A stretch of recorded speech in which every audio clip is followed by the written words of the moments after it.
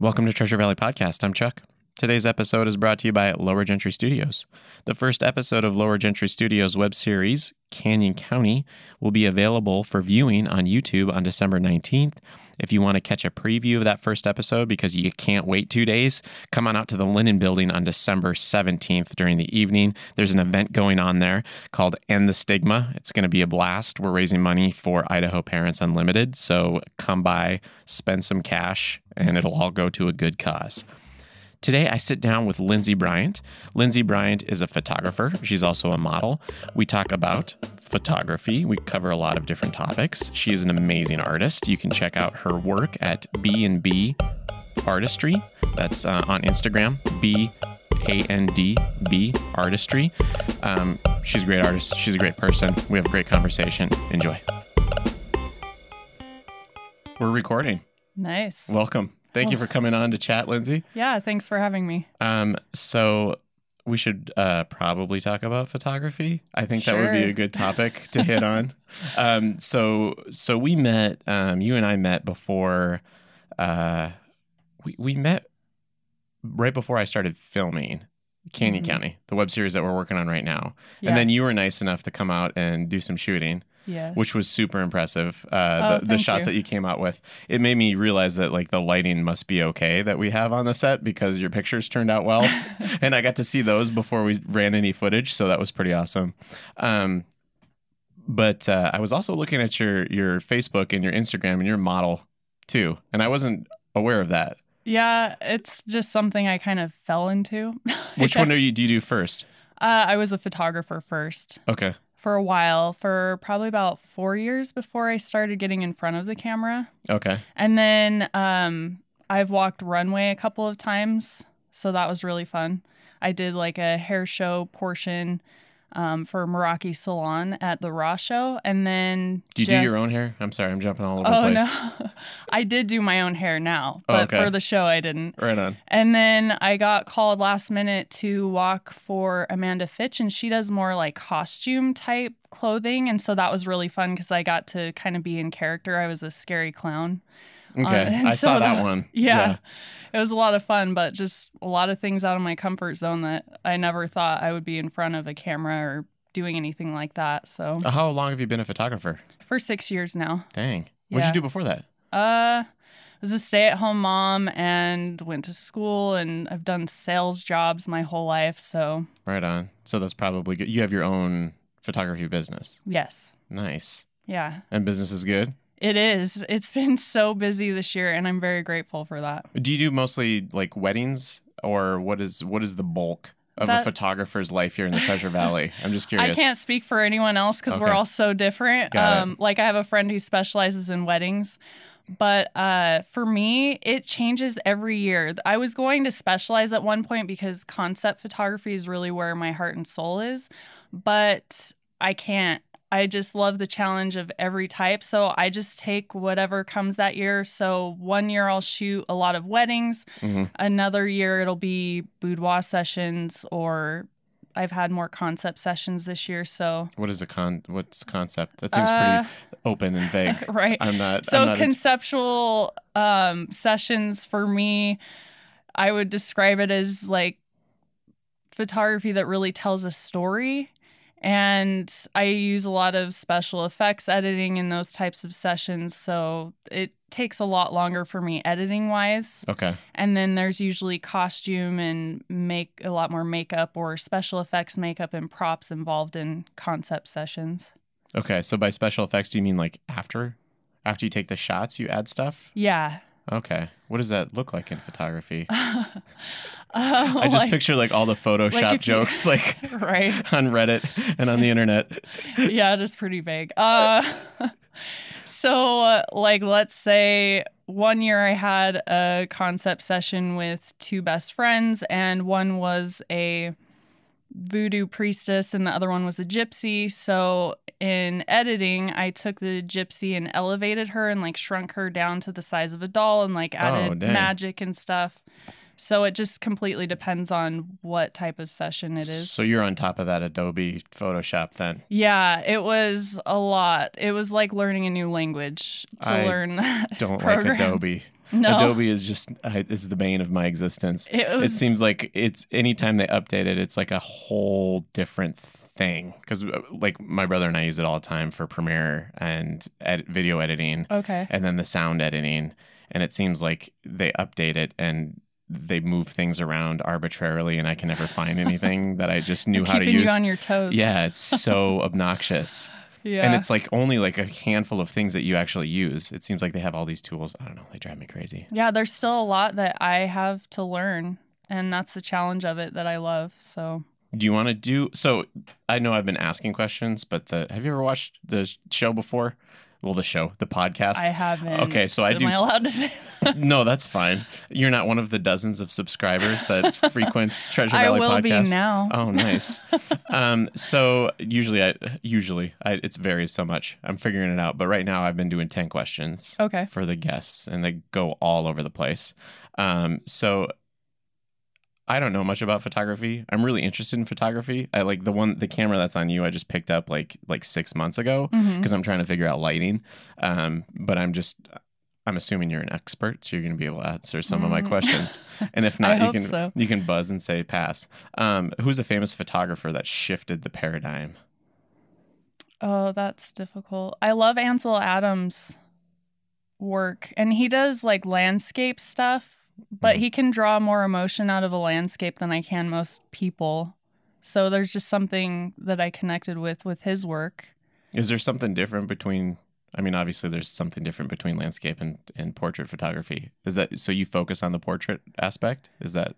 Yeah, I think I was afraid because that's where I started with portrait stuff. And so I just kept with what I was getting good at. Mm-hmm. But I've pushed myself to go out of my comfort zone and take more landscape. Like say I travel to the coast or something. Mm-hmm. It's a whole other ball game though. It's different. I can imagine. It seems like, so I just got my first lens. I didn't know how any of this stuff worked. So I got like my first decent lens I jacked it off of my dad's, he's got a Konica from like the 60s. Nice. And so we had it up in the attic, and I got a lens adapter for my new modern camera, and it just put it on there, and I'm like, oh my gosh, like if I open this up, like you can't, like everything's blurry. I'm like, oh, that's one of the tricks. Yeah. Not a trick, quote unquote, but I guess like something that you use to focus in on what's going on the subject. And I didn't realize that that's like what made portrait photography interesting in a lot of cases. Yeah. Is that the background is just out of focus.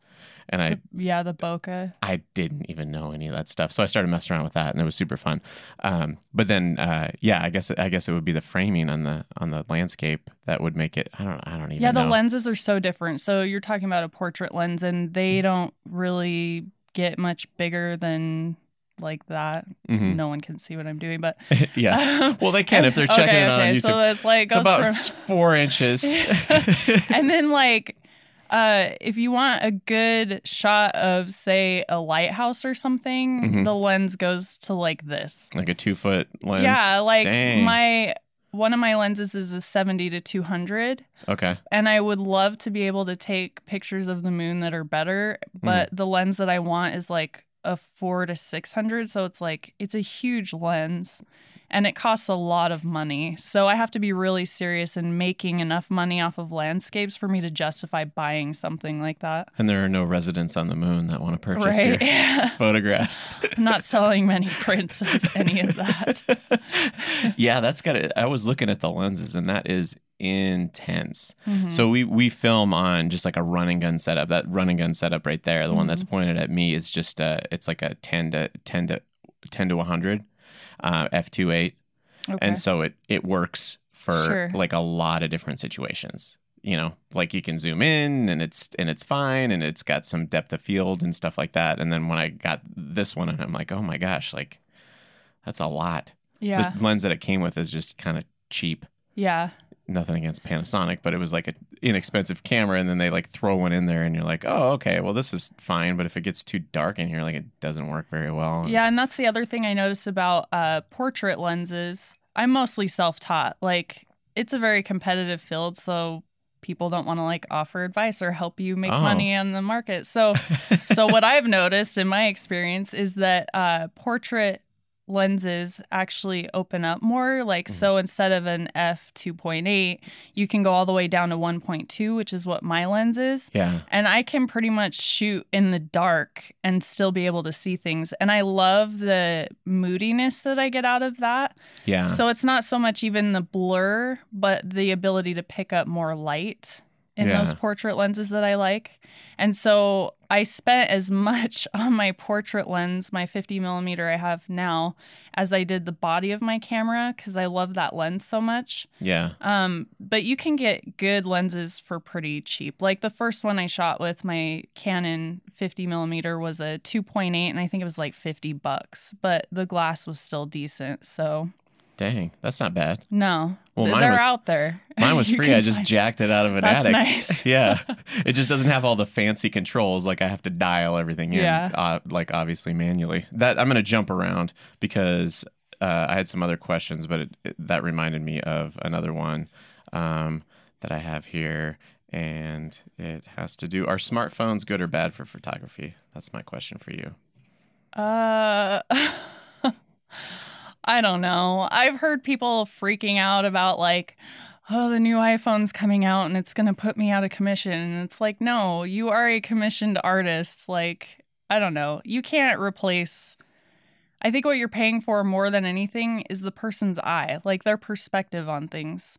And so, I don't know, phones, they're all right for just, I take my phone with me and take selfies and I'll edit them, and I'm sure most people can't tell the difference when I get done with it, but I don't know. Whatever. There's a difference in the lens. The best camera, though, is the one you have with you. I think if you're in the moment and you're taking pictures of whatever you feel compelled to, and that's, you know, something that you connect with, then that's the best camera to have. Smartphones are definitely very handy. Yeah, and there is a very instant quality now, I've noticed, because I got like a cheap phone and it just takes garbage pictures. Yeah. Like I didn't realize that how bad, like the one that I took, the one I had before that broke, it was like a LG or something like that, and it took decent pictures, you know, because I guess the sensor was like decently sized, and I'm like, oh well, it's still a cell phone, like whatever. And then I got this one, I'm like, this is awful. Oh no. Is it like, just really grainy or what? No, it's like the coloration is like quasi cartoonish. Oh, you know what I mean? Like it doesn't have like see. It doesn't have the range. I guess I can show you later, but like you take a picture and it's like it's the greens are too greens and like the reds are too red almost. You know, it's like unnatural. And so it just looks kind of crappy. Yeah. You know, and it's like, oh, that was obviously on a phone. You know, just terrible. Obviously. So do you know who invented the selfie? No idea. I have no idea. I wrote it down because I'm like, I bet she wouldn't know this because I was like, I don't know. So the first portrait ever was Kardashians. Yeah. What? It was their great grandfather. Robert Cornelius took the first portrait ever, and it was like in the 1800s, and he actually took a self-portrait. That's interesting. Yeah. I was watching now this. I want to know what camera he used. Old Styly. Those ones with the light. Yeah, I know. How did he know to set it up? Did he smile in this selfie? Yeah, he took it himself, and I thought somebody had to be like behind a curtain in there or something. But yeah, that's why I'm confused right now. Well, I just looked it up. Must have had long arms or something. That could have been it too. He was known for his long arms and his portrait photography later on.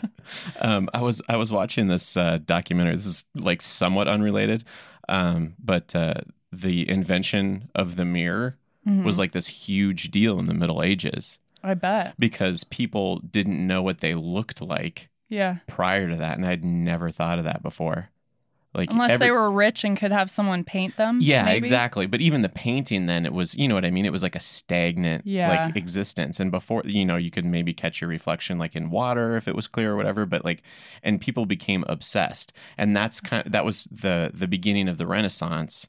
Was like right immediately after the invention of the mirror. Interesting. And so these artists started to look, and that's why all these artists have these self-portraits, and it's kind of a big deal. That's cool. And then it's like the self-reflection, and then the Renaissance was like identifying with yourself, rather than having your destiny like formed by your social group, which I thought was pretty sweet. That is. Yeah. So learn something new every day. Mirrors. Who knew? Do you want another question? Sure. Okay. What's the first step to becoming a photographer? I need to know that. Buy a camera.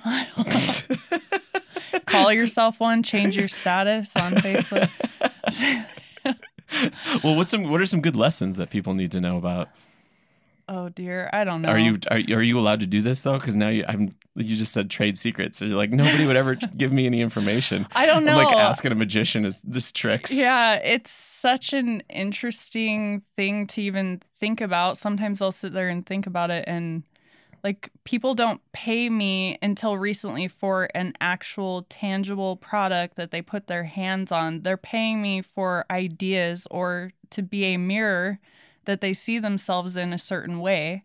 Okay. And so, and it's been interesting having sales jobs my whole life and then going into basically selling myself. And I heard someone say, when you become a photographer, you are your brand. And I've taken that very seriously. And I've tried to kind of accommodate my modeling stuff. I feel like it kind of pools in there with my photography too. Because you can get that style out there so people can see that almost? Yeah, or like if I want to be an artist, I also want to be art if I'm being shot. And so that's been the most important thing for me as a photographer is just like quality and giving someone something that maybe they can't do themselves.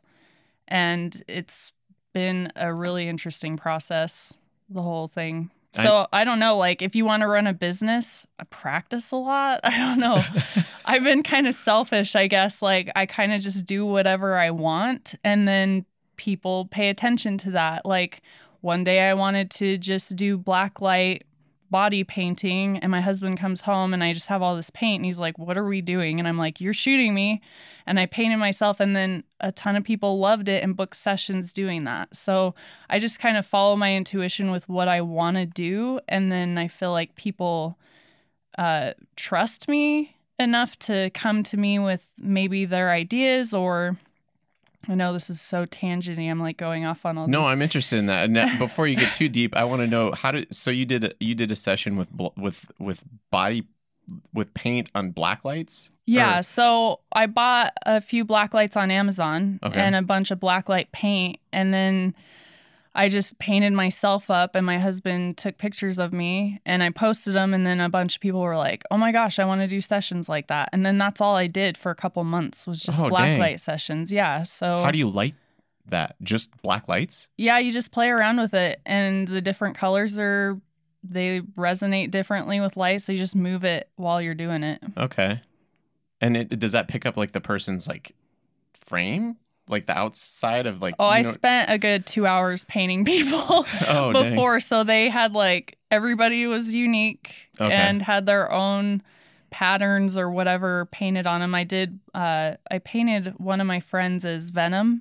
And we did a session that way with black lights. So is this all on your Instagram, or do you have to be careful with the people that I suppose that you book that don't necessarily want to have their stuff shown? Yeah, I ask. Okay. I ask them if they're okay with me posting, and I don't always post people. My boudoir photography is a good example of that. Like a lot of people will book that, and I've shot a lot of it, but I don't post it all the time because they're doing it for gifts or they're just doing it for themselves. So I keep that on the DL. That makes sense. With whatever they're comfortable with. Yeah. So how do people check out your stuff? Instagram? Instagram has been a good one. And what's your @ It's, I'm like, what is it? I changed it. It's B&B Artistry. Okay. And it's all spelled out. Cool. And word of mouth has been a big one this year. Yeah. So... Well, it sounds like you're doing... I'm sorry, but my lack of understanding, I just assumed that a majority of photographers did like wedding photography in this area for some reason. If they want... I've done a lot of second shooting for my friend who specializes in weddings. And then I've been really picky with what weddings I choose because it's just so time consuming. Mm-hmm. The money's usually great. I'm still really undercharging for the quality of work that I put out. I just have a big heart for people and I want people to have nice images and not have to like sell a kidney to do that. But yeah, it just depends on the photographer and who likes your stuff. Do you have anything upcoming that you're super excited about? It changes constantly what I'm shooting. Like I'll book out like maybe a week or two in advance. The only things that book out far in advance are weddings. Okay. So I'm just excited for whatever's coming down the pipe. Have you come up with anything else like quirky, like the black light? No. It's boudoir season coming up, so I'm anticipating a lot of that. In the winter? Yep. Oh, okay. Because everything's indoors. Like, no one wants to go outside and shoot anymore. So that's been a big one during winter for me. I suppose that makes sense. Yeah. The boudoir photography outdoors in Idaho might be shut down pretty quickly. And then with Christmas and Valentine's Day coming up, that's also a big push for that. That makes sense. Mm-hmm. That makes sense. So that was because I was looking at some of your pictures last night. How does one maximize sexiness in a portrait? There's gonna be a lot of uhs in this. Maximize sexiness. Well, do you have like an objective series of steps that you run through, or is you just feeling it out? I'm so emotive. I'm very my process is really organic. I don't like to pre-plan anything because I feel like my strength is feeding off of other people's energy. Okay. And kind of getting that chemistry with the person that I'm shooting and then going with that. And it affects my editing style too. I can never guarantee that one session is going to look just like the next because it's all based off of how I feel about that person or what kind of energy that person brings to me in the session. So I don't try to push the sexiness too much. Like for boudoir, for example, that's something that you would assume would be sexy. So for me, I feel like there's a really fine line there between like softcore porn and like boudoir. Okay. And it's like one you have to be careful with. So I just don't like doing anything too vulgar. I try to keep it kind of romantic. And if the person has a great mouth, then I'll probably focus more on like close-ups in this area of the face. Or if they have great legs, I'm going to go down to the ground and upshoot and just accentuate what makes them sexy, if that makes sense. I was reading something about the French, and like French women are like known as like being like inherently like very attractive. Mm-hmm. But I guess in their culture, that's something that they do culturally, I guess. This was just like off of like a blog I was reading, so I don't know. But anyway, so like a lot of times like people there in France, they will, whatever quality that they deem on themselves to be the most attractive is they will actively dress or do whatever, present themselves accentuating those qualities. Makes sense. So that's everyone should do that. I think they should too. We should just adopt that as I like that idea because it's like classy. Yeah. It's a classy way to think like about things. It's like there's clothes that fit and flatter every body type. I feel like there's a style of photography for everyone. I kind of like how you're definitely coming up every time I ask a question. You're still going to that paradigm of you are looking through your eyes, interacting with a person and creating a situation more so than just photographing. Yeah. That's pretty awesome. How did you come to that revelation? Probably just so when I very first started doing photography, I had a session with a photographer and I was going to Pocatello to redeem that session. And during the time I was going to be there... It sounds like I just picture you like getting out of a cereal box. You're I'm like, here to redeem it. Lucky Charms. Oh, I can be a photographer. I just got to go to Pocatello. So while I was going to be there getting this session taken of me, I was also going to take photos of my friend Lisa and her family. Well, about a month before I went there, my friend Lisa was shot and killed by her husband with her daughter asleep in the next room. Yeah, it was a murder-suicide. And at the time, I was in a situation of domestic violence. And so it was a huge wake-up call for me. And I felt this responsibility on me to, even though I was in a situation like that, to bring some sort of awareness to domestic violence and what these people are going through. And it was terrifying, but through that experience, so I went to Pocatello and I redeemed my session and we did an awareness session on domestic violence and just seeing how impactful that was, I realized that it wasn't just taking pictures. It is about the relationship that you have with other people or the awareness that you bring to the table. And there was a time after I left that relationship where I was diagnosed with post-traumatic stress disorder, and I was working through that in therapy. And my photography took this violent turn. Like I was using a lot of blood, fake blood, and doing a lot of like special effects gore stuff. But it was really cool because as I'm working through this trauma, I had other people come to me who've had trauma, and they wanted to work out their experiences in the same way. So it really became like this avenue for people to have art therapy. And so I've just taken it really seriously. Like I have a responsibility if I have a camera in my hand to do something more than just take pictures. That's a cool story. Yeah. That's wild. That's like, I mean, they in counseling, they do like exposure therapy. Like that's a thing that I worked with counselors for years, and like the exposure. And I mean, obviously in the office environment, they can't, and with PTSD, they can't actually bring people to those situations to like decrease their anxiety because that's not the way. It's but just they have to trigger them. Yeah, but they have to sit, and part of the job is like with CBT, cognitive behavioral therapy. I don't know if you're familiar with that at all, but it's they have them, think about the situations and then put themselves through them, realize that they're okay now, and then it helps to decrease their anxiety, something along those lines. So I went to EMDR therapy. Oh, okay. Do you know what that is? I think that's where they do the eye movement, right? Yeah. And then they have you think about those things at the same time, right? It's a little bit more. It's not as like think about this time you were beat up. It's not like that. It's more like visual exercises. It's like meditation, I would say. Okay. Because my therapist was saying that your brain doesn't have to go back through the traumatic experience they're finding to actually resolve it. It just comes out as these weird metaphors. And so that's what it was doing as we would work through it. And I didn't do eye movement too much because it would distract me. So I had like these paddles that would vibrate back and forth in my hand as I would talk about things. But I'm a very visual person, and so it was really effective for me to do that. The photography. Yeah.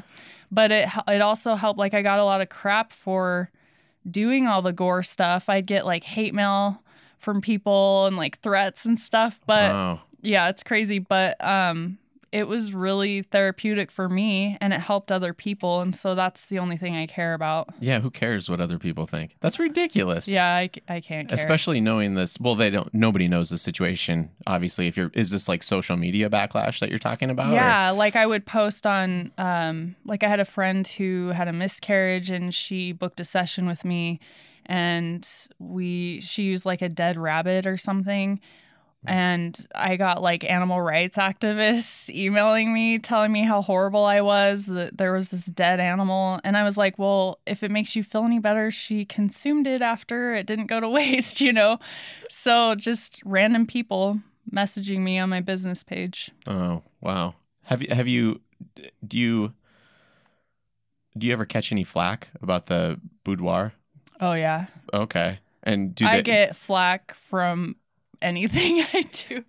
It's like people either love me or they really hate me. There's no in between there. But it's got to be good though. If it isn't, like sometimes I feel the biggest insult if you're an artist is to have somebody not react. Yeah.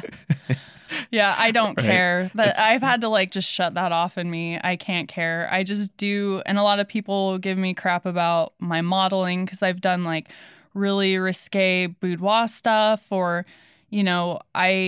self-portraits are a great bookmark for me as an artist because I don't communicate very well when I'm having a hard time. And so for me, photography's become a form of communication that really helps me process whatever I'm going through. And so I'll take a lot of self-portraits, and I've had people just like, you're vain or whatever, they want to tell me about it, and I just don't care because it's not for anyone else. I don't pick up a camera or step in front of one or do anything I do as an artist to please anybody. How do you feel that fits into like you have a personal story, obviously, as far as escaping domestic abuse. Like how does that fit into the Me Too movement as far as like what you're doing? I'm just curious. How's it fit? Because I'm just like, it seems like it's... Did you see a post on my Facebook? No, I didn't actually. Did you make one? I don't even want to get into that. Okay. Okay. How does it fit into the Me Too movement? Yeah. I feel like it's obviously pretty empowering for you, you know, and people, I just feel like people might misconceive like what you're doing with, like if you are doing some risque artistic expressions with people, they might not see that is empowering for some reason. Sure. Is that correct, or am I just jumping? Yeah, but again, I don't care what they think. Oh, like okay. people are going to get offended or think whatever they're going to think about me or what I do. Mm-hmm. So I just don't care. You're just anymore. Out there to help people. Yeah. And I feel like I spent so much of my life trying to please everybody else and trying to fit in these boxes and stay small. And I'm tired of staying small. Like, that's not who I am. And so I'm just... What do you mean by stay small? Like dull myself down so people aren't offended by me or they feel more comfortable being around me because I'm fitting a status quo. And I have a lot to say. I think I have a unique perspective on things. My brain correlates information differently than other people, and so I'm just at the point in my life where I'm just gonna be me. Good for you.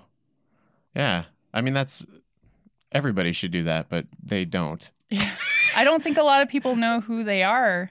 That's true. Like, to self-actualize, it takes a lot, and then you have those people who self-actualized and then they're going above that, you know. And so I guess being me helps other people. I want to help other people be themselves because I want to push them out of their comfort zones. I do like strong reactions because I feel like that's when people start questioning this, you know, false security that they've put themselves in, or maybe their habits that they haven't recognized are bad for them or whatever. I think that getting out of that comfort zone and having strong reactions to things really either solidifies what we believe or helps push us to realize something better. Comfort zones is huge, I think. That's my opinion. Like, yeah. I think like people, like the Rolling Stone gathers no moss type phrase, you know.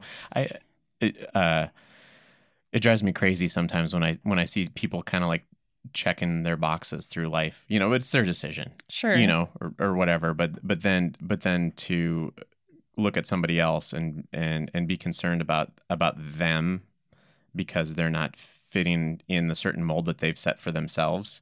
And I feel like it's always just about somebody just right in their comfort zone. Yeah. And anybody that doesn't push themselves outside of their comfort zone is just like on a slow path of degradation into just miserableness. Have you ever heard of cognitive dissonance? Yes. Yeah, that's what it is. Yeah. That's what I'm putting off in people is just, you know, out of their comfort zone. Mm-hmm. Out of what they believe. Yeah, and this doesn't fit in, and therefore it is bad. Yeah. Rather than because it's easier to just reject something instead of taking the time to think about whether or not your baseline of what you believe is wrong. Sure. Because it's just like sometimes I feel like some people get thrown into situations, and it's usually it has to do with their upbringing or something like that. They get put into some paradigm, and then they have to build, you know, like a castle on the sand. And if that doesn't fit them personally, like it's hard to go back through and then realize that the foundation is rotten. Sure. And then on the other hand, I have to be respectful. It's really pushed me to be more respectful for those people who don't want out of their comfort zones. Yeah. Because I used to get so frustrated and still find myself sometimes like, why won't you just see it? You know, how can you be okay just staying placid and in this, what I would consider mediocre, but maybe they're happy that way. And I have to respect that. And so it pushes me out of my dissonance or whatever, you know. It's a two-way street there. So well, that's tough to read, I think. I mean, that's just obviously like the major problem that's going on with a lot of different things right now with social media. We're all in each other's faces, and then people are everyone's an expert because they have an opinion. I can share, so therefore I'm right. Just the lack of thinking. I don't know. I guess I can be kind of judgmental, but I feel like people that don't take the time to think, I don't find their opinions valid. And then that just, I feel like, weeds out what kind of people I want to be around, Yeah. I feel like being me helps me realize who is for me and who I want to be around more often. Yeah, because it allows, rather than catering to other people, it allows the opportunity for that relationship just to like dwindle or never exist in the first place. And that's refreshing for me because I don't like to waste my time. Yeah, time is like really valuable. Yeah, it kind of is, huh? It's kind of the only real currency that we have. For real. Everybody forgets about that. Yeah, time is nuts. I'm going to take us off on a tangent a little bit. Have you ever seen the Black Mirror, speaking of time, and binge watching Netflix and wasting it? No, I haven't. So there's you haven't seen the episode of Black Mirror where people record everything and they see and experience? No. Oh, it's super awesome. I'm like, do I want to watch that? Yeah, you kind of should. So anyway, I mean, I was just imagining. So the idea is that they have this implant in their brain and then it records everything.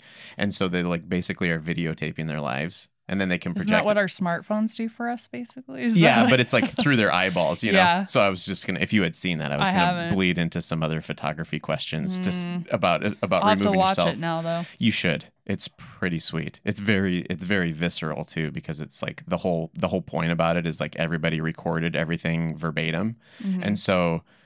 That makes the court system a little bit more efficient. Well, yeah, exactly. I mean, that wouldn't be an issue. But the thing is it follows this couple that's like has like this quasi toxic relationship. Oh no! And so like the whole thing is like the he said she said type thing. But then like obviously like you have the direct proof of what had happened, and so like the arguments are like that much more intense between the two. But it's still kind of like they still have like this miscommunication, even though it's quote unquote like objective. Yeah, everything is.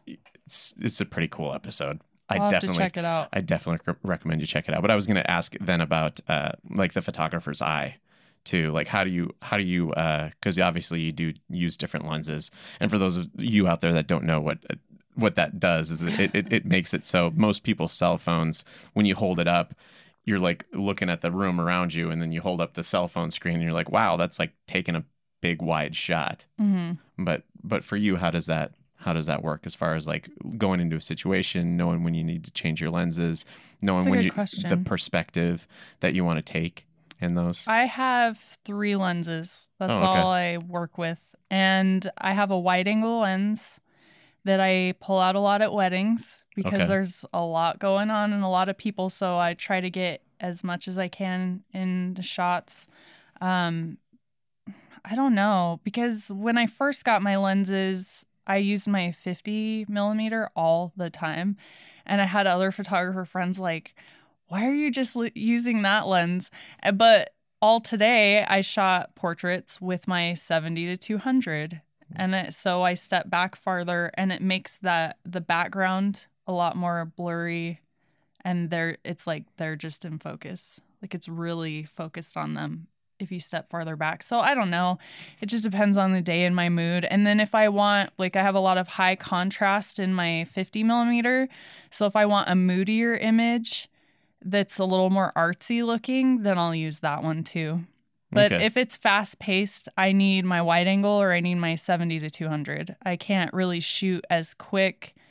And you can't zoom with a 50 millimeter. So that's the other thing. Okay. That makes sense. Mm-hmm. You're literally physically moving around and then therefore it takes longer. Yeah. That makes sense. So this one I did see on your social media, which I think is really interesting. What is a blue phase? I've never understood it. Blue phase? Yeah. But I know that painters go through their blue phase. Yeah, that's kind of why I latched onto it. Yeah, is there something special about the color blue? Like feeling blue. I don't know. So when I first moved into my husband's house after we were married, well, I guess it was right before we were married. Anyways. Sorry, mom and dad. His mom and dad might not really care. I think mine gave up on me a long time ago. No, so he has like all these vaulted ceilings in that house, but all the walls were white and the one in the bedroom was brown. And I just kept seeing like a cobalt blue wall. I have to put cobalt blue on that wall. And that's what I did. And it's gorgeous. But I don't know. Blue, I guess psychologically is a calming color. But whenever I say I'm in my blue period, because I'll do like a range of selfies or something and say it's a blue period, it's because I'm feeling blue. So I'm like putting the color with the mood type of thing. So that's for you, but it is calming. Yeah. So I'm thinking that maybe that's what artists do when they're feeling like somewhat anxious. Maybe. To like calm themselves down. Yeah, because every color has a psychology to it. Yeah. I'm pretty sure. What was the artist I was? I was in Spain, and I can't remember the art. They had like his blue phase up on the walls. Picasso? I don't know. I think it might have been. So Picasso was crazy because like the one that cut his ear off, or was that Van Gogh? That was Van Gogh. Oh, okay. Yeah, Picasso he was the surrealist. So he did Guernica, and then he did. I'm trying to think of some other paintings that he did. I'm really not very well versed in the art either. in the art scene. But he did. He's the stereotypical like the eyes like are very surreal. And then of course the people that don't know anything about art, they're like, well, it looks like I could do that.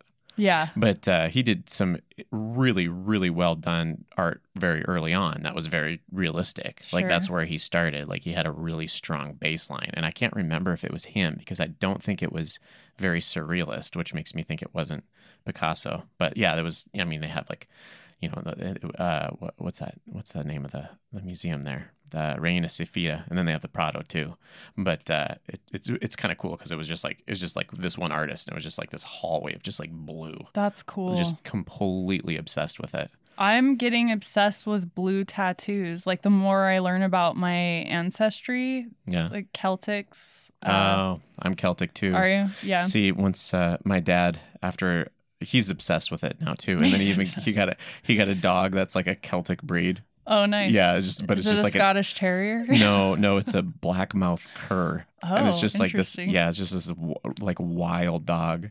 So he picked it for the breed, and it ends up being a gigantic handful. That's funny. Yeah, it's like maybe you should have just gotten whatever, like a collie. It's like no, I want this one dog, and it's like completely bananas. Interesting. It's like just high energy or what? Yeah, it's kind of like it's like built like a muscular greyhound, so it like can run like probably like almost 30 miles an hour. That's it cool. Escaped from their front door when I was leaving on my motorcycle in September, and I'm driving down the road and I look in the mirror and there's like this little. I mean, she's like 30 or 40 pounds and probably about 18 inches tall. Mm-hmm. And I look and there's this little dog just like catching up to me, So I had to like stop and turn my bike around. I'm like, no, follow me back because we're not going to get hit by a car today, but just like totally spunky. So anyway, so just be careful where that Celtic obsession leaves you because you might end up with a dog for 15 years. I have plenty of like, children. Yeah, my husband's put his foot down with dogs till our kids are out of diapers. Oh, there we go. So anyway, you found out that you knew you were Celtic, but you've been... I did. My mom's side is very proud Scottish. Okay. We're from the Duncan clan. Oh. Clan Duncan, however you say that. But I did the Ancestry DNA kit, and that was really interesting. Yeah? What did they find out? Or what did you find out? Mostly, I'm a lot of Scandinavian. Oh, and okay. then I have like Spaniard and South American, which comes from my biological father's side, and then like 1% African. Really? Yeah, isn't that interesting? A very small mix. Yeah, my parents had it done, and then I was like, well, maybe I don't need to get it done then. But then I found out that you can carry different percentages from each parent, which I wasn't even thinking about, and so I got really into I was obsessed about like genetics for like 2 weeks. 2 weeks. Yeah. And so That's all I did. Yeah, I was just like looking at like the statistics because I got like really into like bell curves and the way that works. And so like fraternal siblings, they say that you share like 50% of your genes, but it actually varies between like 30 something percent and like 70 something percent. Yeah, I thought that was crazy too. Like the huge variation that can go even just between siblings is so interesting. And then like there was a portion of a specific type of Russian Jew that's been showing up in all the females on my mom's side, but it's not showing up in the males. So it has to be sex linked or something. Oh. Yeah, we thought that was really interesting too, because now a lot of us on my mom's side have had that DNA kit done. And it's just popping up in the women. And just randomly. Yeah. So it's not just like this line. It's like it's in my mom's, it's in mine, and it's in two of my cousins, if I'm remembering correctly, that are both female that have done it. Huh. But it's not showing up in the mail. Huh. So Scottish and South American. That's cool. Are you like mostly Scottish then? I can tan. Yeah. Okay. Scottish and Norwegian. Right on. I'm all Norwegian almost. And then like Irish. Okay. Irish, Norwegian, and then I don't know. I got like a lot of different variations of white people in me. Splitting hairs there, kind of. I feel like right. They're all just like in that cloudy area in Europe. That's where all my ancestors come from. I've been thinking a lot about culture. Like that word gets thrown around a lot. And so I really wanted to see what I connected with as far as that goes, like seeing the different variations of what cultures. And so I started looking at art and reading the poetry because I love poems and I write a little bit. So I was curious what I would connect with, and it's been all Norwegian stuff and like Scottish stuff that's like really gotten a grip on me. And then I have like weird sixth senses, like I see the future in my dreams. It's always been that way. And so I've been noticing like a trend in the Norse poetry and like the way that they revered women for having those gifts. And so I just get more and more drawn to that side of it. Well, they have some pretty awesome histories, the Celts and the Norwegians. Well, even our Scottish clan was taken or like came into Scotland from the Vikings. So even the Scot is Viking.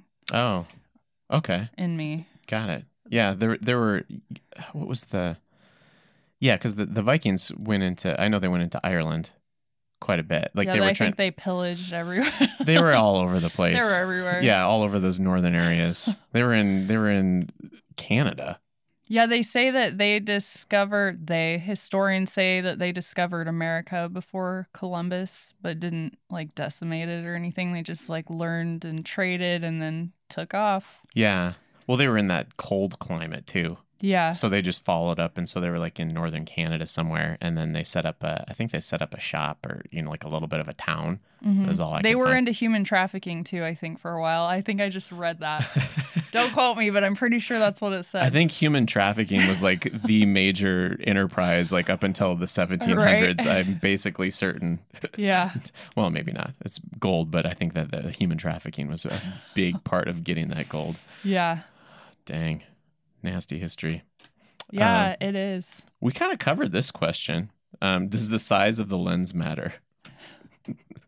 No. You were talking about those gigantic lenses. You need that one that you brought on was like an 18-inch lens. I'm like, what the heck? Yeah, that's my 70 to 200 I was talking about.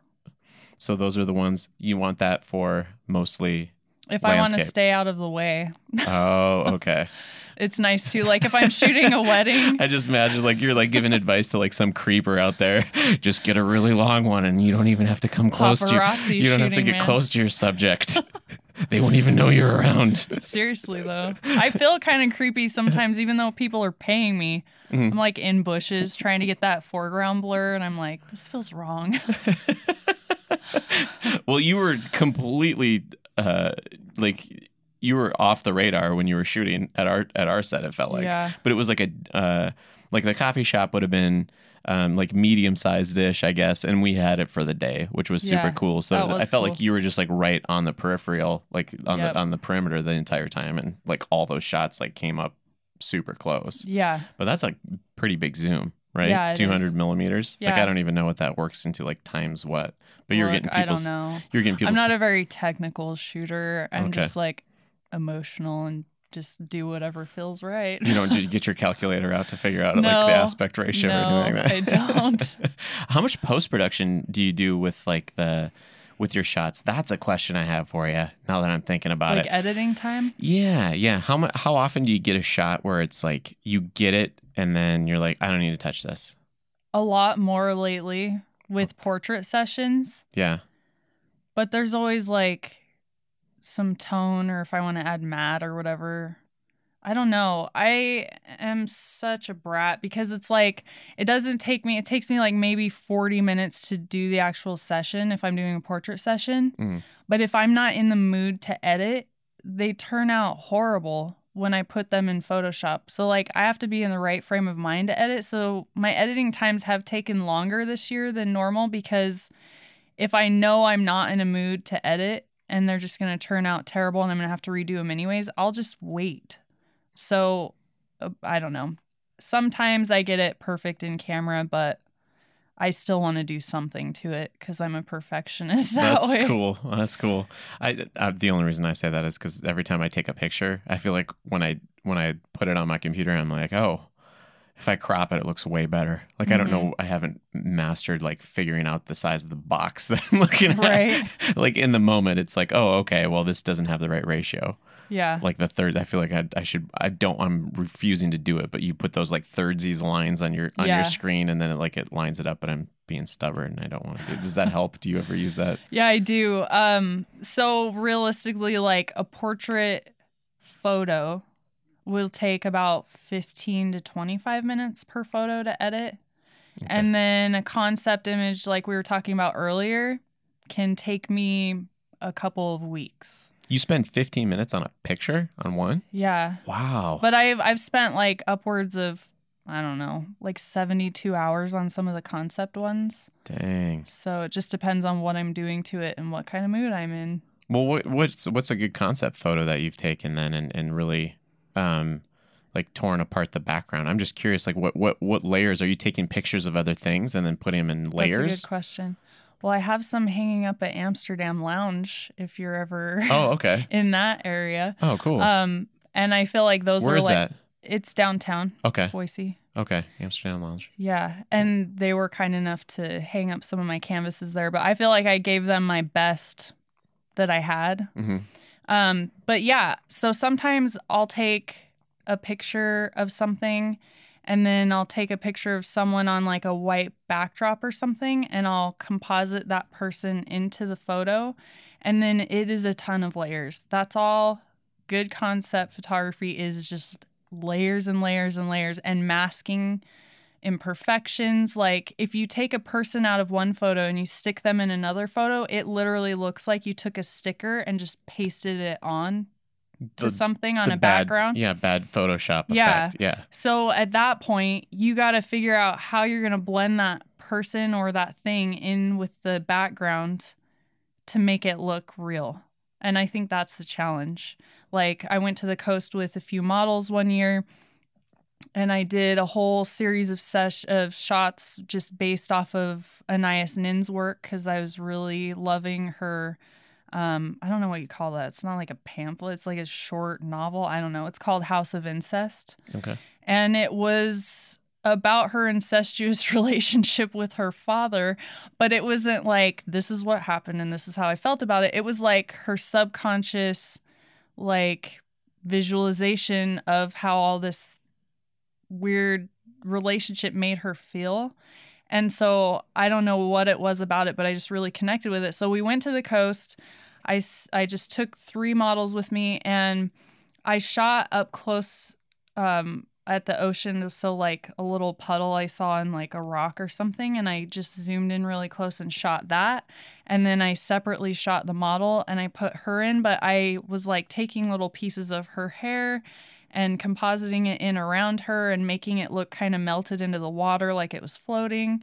And that took me quite some time, probably like 14 hours on that photo. Dang. Just to make it look realistic.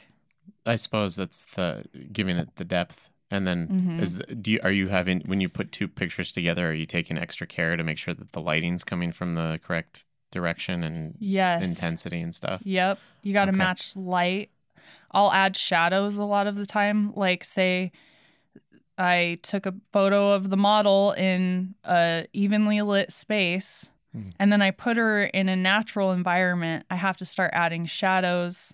You got to like put fake light in coming from one direction on her. So It just depends on what your environment looks like and what you're trying to accomplish. So this is not any kind of smartphone photography. Oh, that's no. Yeah. That's why I'm like, what are you shooting? Are those people freaking out? That's pretty awesome. I didn't even imagine the level of, I guess that makes sense. I didn't know when I was scrolling through your pictures last night, I don't know if I saw any of, I probably did, but it didn't register as far as like the amount of depth and expertise that you have in Photoshop to be able to make those composite good. images. I'm glad you can't tell. Yeah, right. It's working. That's good. That's how I feel. We're doing today in our film stuff. We're doing ADR, which is automated dialogue replacement. And so what I'm doing is like we have to record the actors afterward, after we already film them, and then like sync their mouths up, and then that seems like a lot of work. And then make it sound like it's not like this type of sound where we're in this room. These are all sound panels around us, and so like it's like dead, and so I have to record it in here and then make sure it sounds like it's inside of a cafe, or if it's in, because the footage is all silent, and so it's kind of, I mean, it's somewhat similar to that, where you have to like make sure that everything is layered up. And then I add an air conditioner hum and then some traffic in the background, but the traffic in the background can't sound like it's right there. It has to be quieted down, and then you have to muffle it, so turn down the high frequency stuff so that it comes through like it's from inside the house versus outside. Sure. So it's time consuming. I bet. I feel your pain. I'm glad. But when it's all over, you're like, oh, nice. Yeah. And then it's like one of those things too. Like if you're watching a film, if the sound is all messed up, they're like, what was wrong? Yeah. But if nobody notices it, then you're like, oh, okay, perfect. I did a good job. Yeah. I did that right. Yeah. So for me, like I wasn't satisfied with just seeing things digitally. So I made it a huge point to start printing. So now printing is the other side of my business.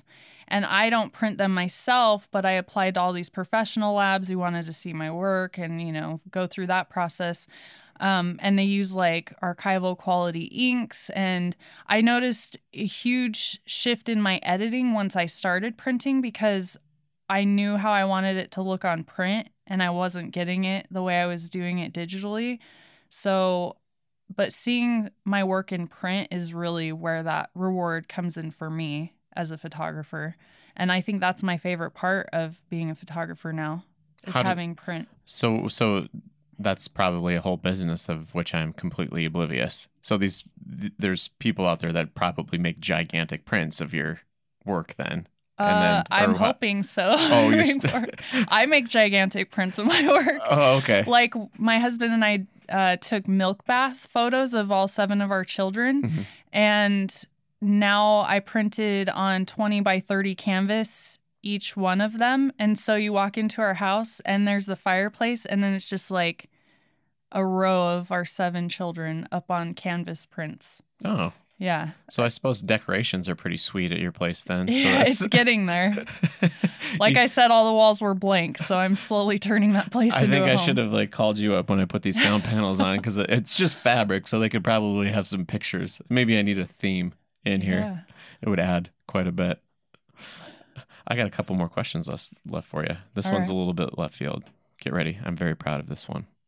I'm ready. If you lost your vision, do you think sculpting would be an appropriate career transition? No, I would feel sorry for anyone who had to look at that. Well, what would you do? I'd have to be like that guy on Blade Runner where he has like those. Have you seen that? The new Blade Runner? No, I haven't. Oh, he has like an implant in his head. Oh. It's Jared Leto. And he has these little devices that go see for him. It'd have to be something like that. I don't know what I would do. Maybe I saw that. Maybe I did see. I don't remember. It's a long movie. Okay. Yeah. Right on. So you don't know what you would do? I don't know. Prepare for the worst. Maybe that's just me being anxious all the time. I'm like, well, what if my eyes do get worse every time I go to the doctor.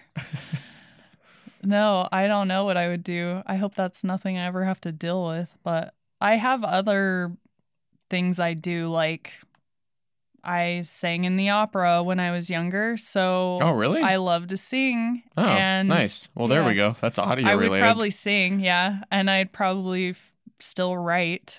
You're an opera singer? I am a classically trained opera singer. Oh, did we talk about this before? I don't know. Dang. Yeah. So, do you ever dabble in that still? Besides just karaoke on occasion. Yeah, karaoke in the shower or whatever. But my voice has changed so much. I was a high soprano and now I'm a low alto, high tenor. Oh, okay. So this was when you were like kid? Yeah, I was from 3rd to 6th grade. Okay. Yeah. Oh, wow. And then I sang in madrigals choir in high school.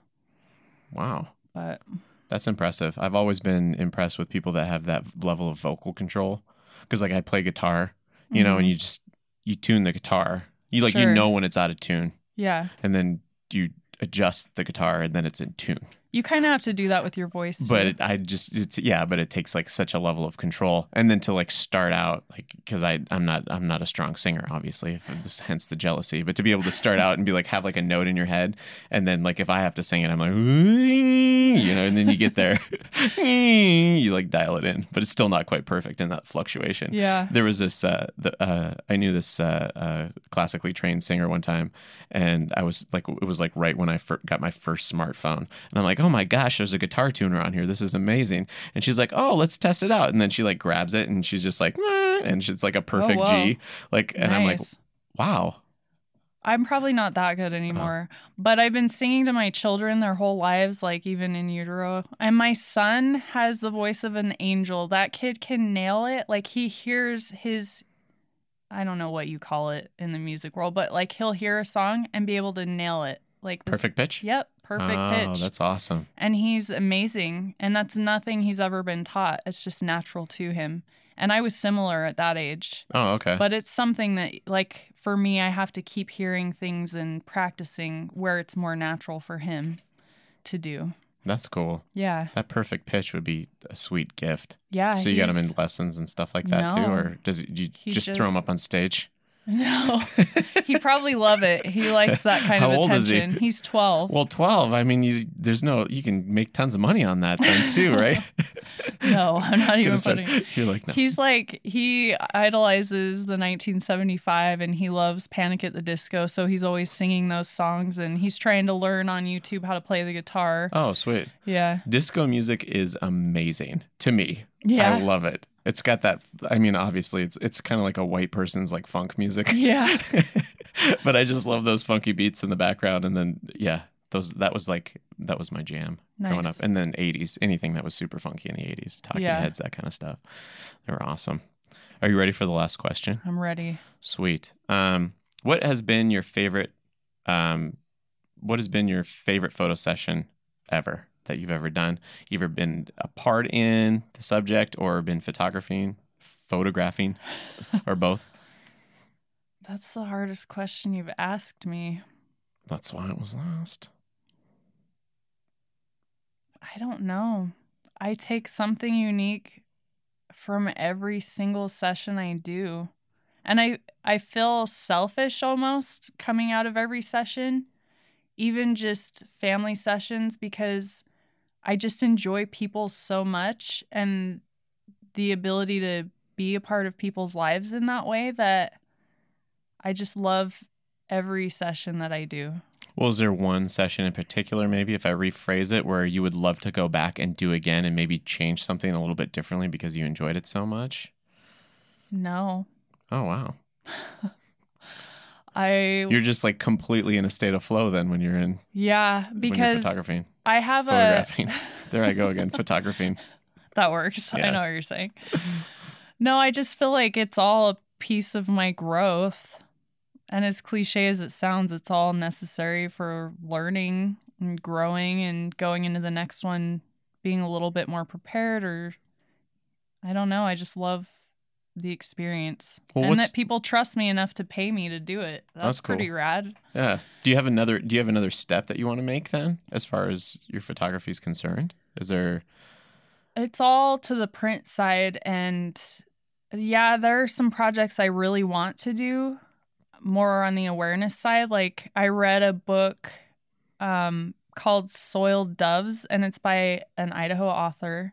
She lives in northern Idaho, and it's about prostitution in the early West and like how it was interesting to read it and realize that that's kind of where female entrepreneurship took a foothold, because the only way you could control your own money or have any type of right to properties if you're basically a madame of a whorehouse. Oh, wow. And then seeing how these women weren't just these seedy, horrible creatures, like a lot of them contributed back to the communities that they lived in with money, or there was a madame of a brothel who, when I think it was the plague or something, smallpox hit, and it was a big mining community, and all those girls were nursing these people back to health because no one else would touch them.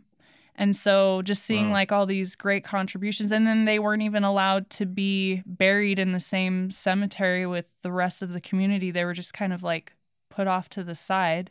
And so one of the projects I wanted to do, and yeah, there were a lot of horrible aspects to it, like I'm not negating that, but I really want to do a project kind of spotlighting these historical figures and like what Western feminism kind of started out as. What would that look like? I'm curious. So there was a lady named Donaldina Cameron who now in San Francisco, there's the Cameron House, I think is what it's called, where she was a tall Scottish woman. So I related to this character when I was reading about her, this historical figure. But she would just take an axe and like axe down these doors and save these small Chinese girls that were being trafficked to California for sex slavery. And she would save them.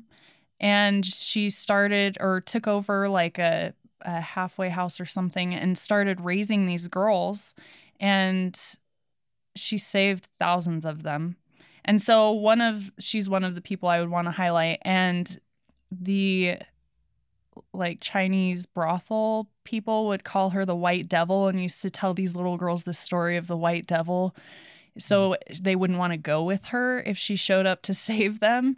Wow. But they called her like the Love Mother. And so I would want to do like this double side to this woman and kind of show her as this white devil carrying this girl out of slavery, and then as a human being like loving this child, and just kind of like put those two next to each other.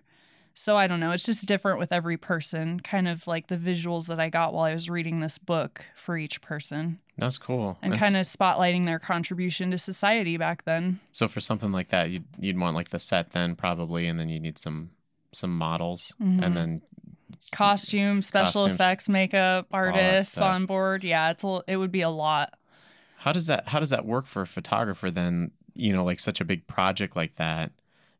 Is a lot of it labor, passion? Are there people that out there that are making money, like huge amounts of money to be able to pay for? I mean, obviously there are, but like how many?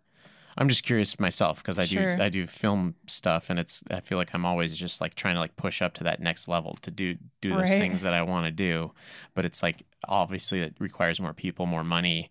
Sure. And then obviously like Hollywood, everybody knows about because you get to see the films in the theater. Yeah. But what does that look like for photographers? Like you can ask people if they want to volunteer, but I don't like doing that. I want to pay people the same way I want to be paid. So for me, it's more of working myself up to the point where I can start saving back for something like that, because it is a lot of time and talent and people who deserve to be paid.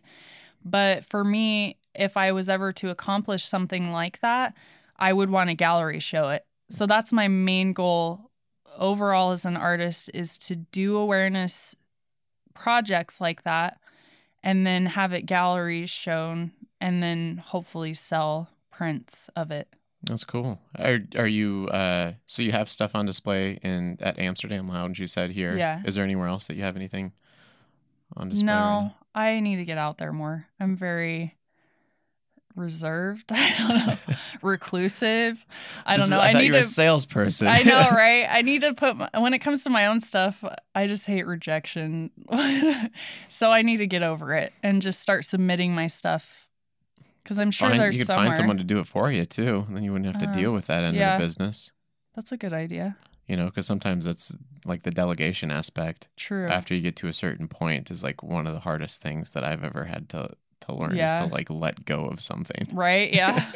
Instead of being in control of every single aspect, it's like, oh, okay, maybe you can just take like this one little thing from me. And then when it's your art, you're really protective over it. Oh, so even thinking about that gives me anxiety a little bit, but I'm just at the point where I need to push out of my own comfort zones and start doing what I keep saying I want to do. What does the gallery thing look like for a photographer? Like a gallery, is there gallery tours? I don't know. Are those, okay. I don't know yet. I would assume just having the prints. Oh, the other thing I want to do is start setting up booths at like the Goddess Fest with prints ready to sell and try to, or like the Highland Games. That's I want a to good start idea. because I want my work up in people's houses. Yeah. So that's another one. But I don't know. Probably just submitting like every other artist of other art forms, mediums do. And just trying to meet the right Pray. people and hope that they like you and like your stuff. Yep. Yeah. Cool. Well, that's an hour. Thank you so much for coming on, Lindsay. Yeah, it was fun thanks chatting with for you. having me. And we'll be in touch. Sounds good.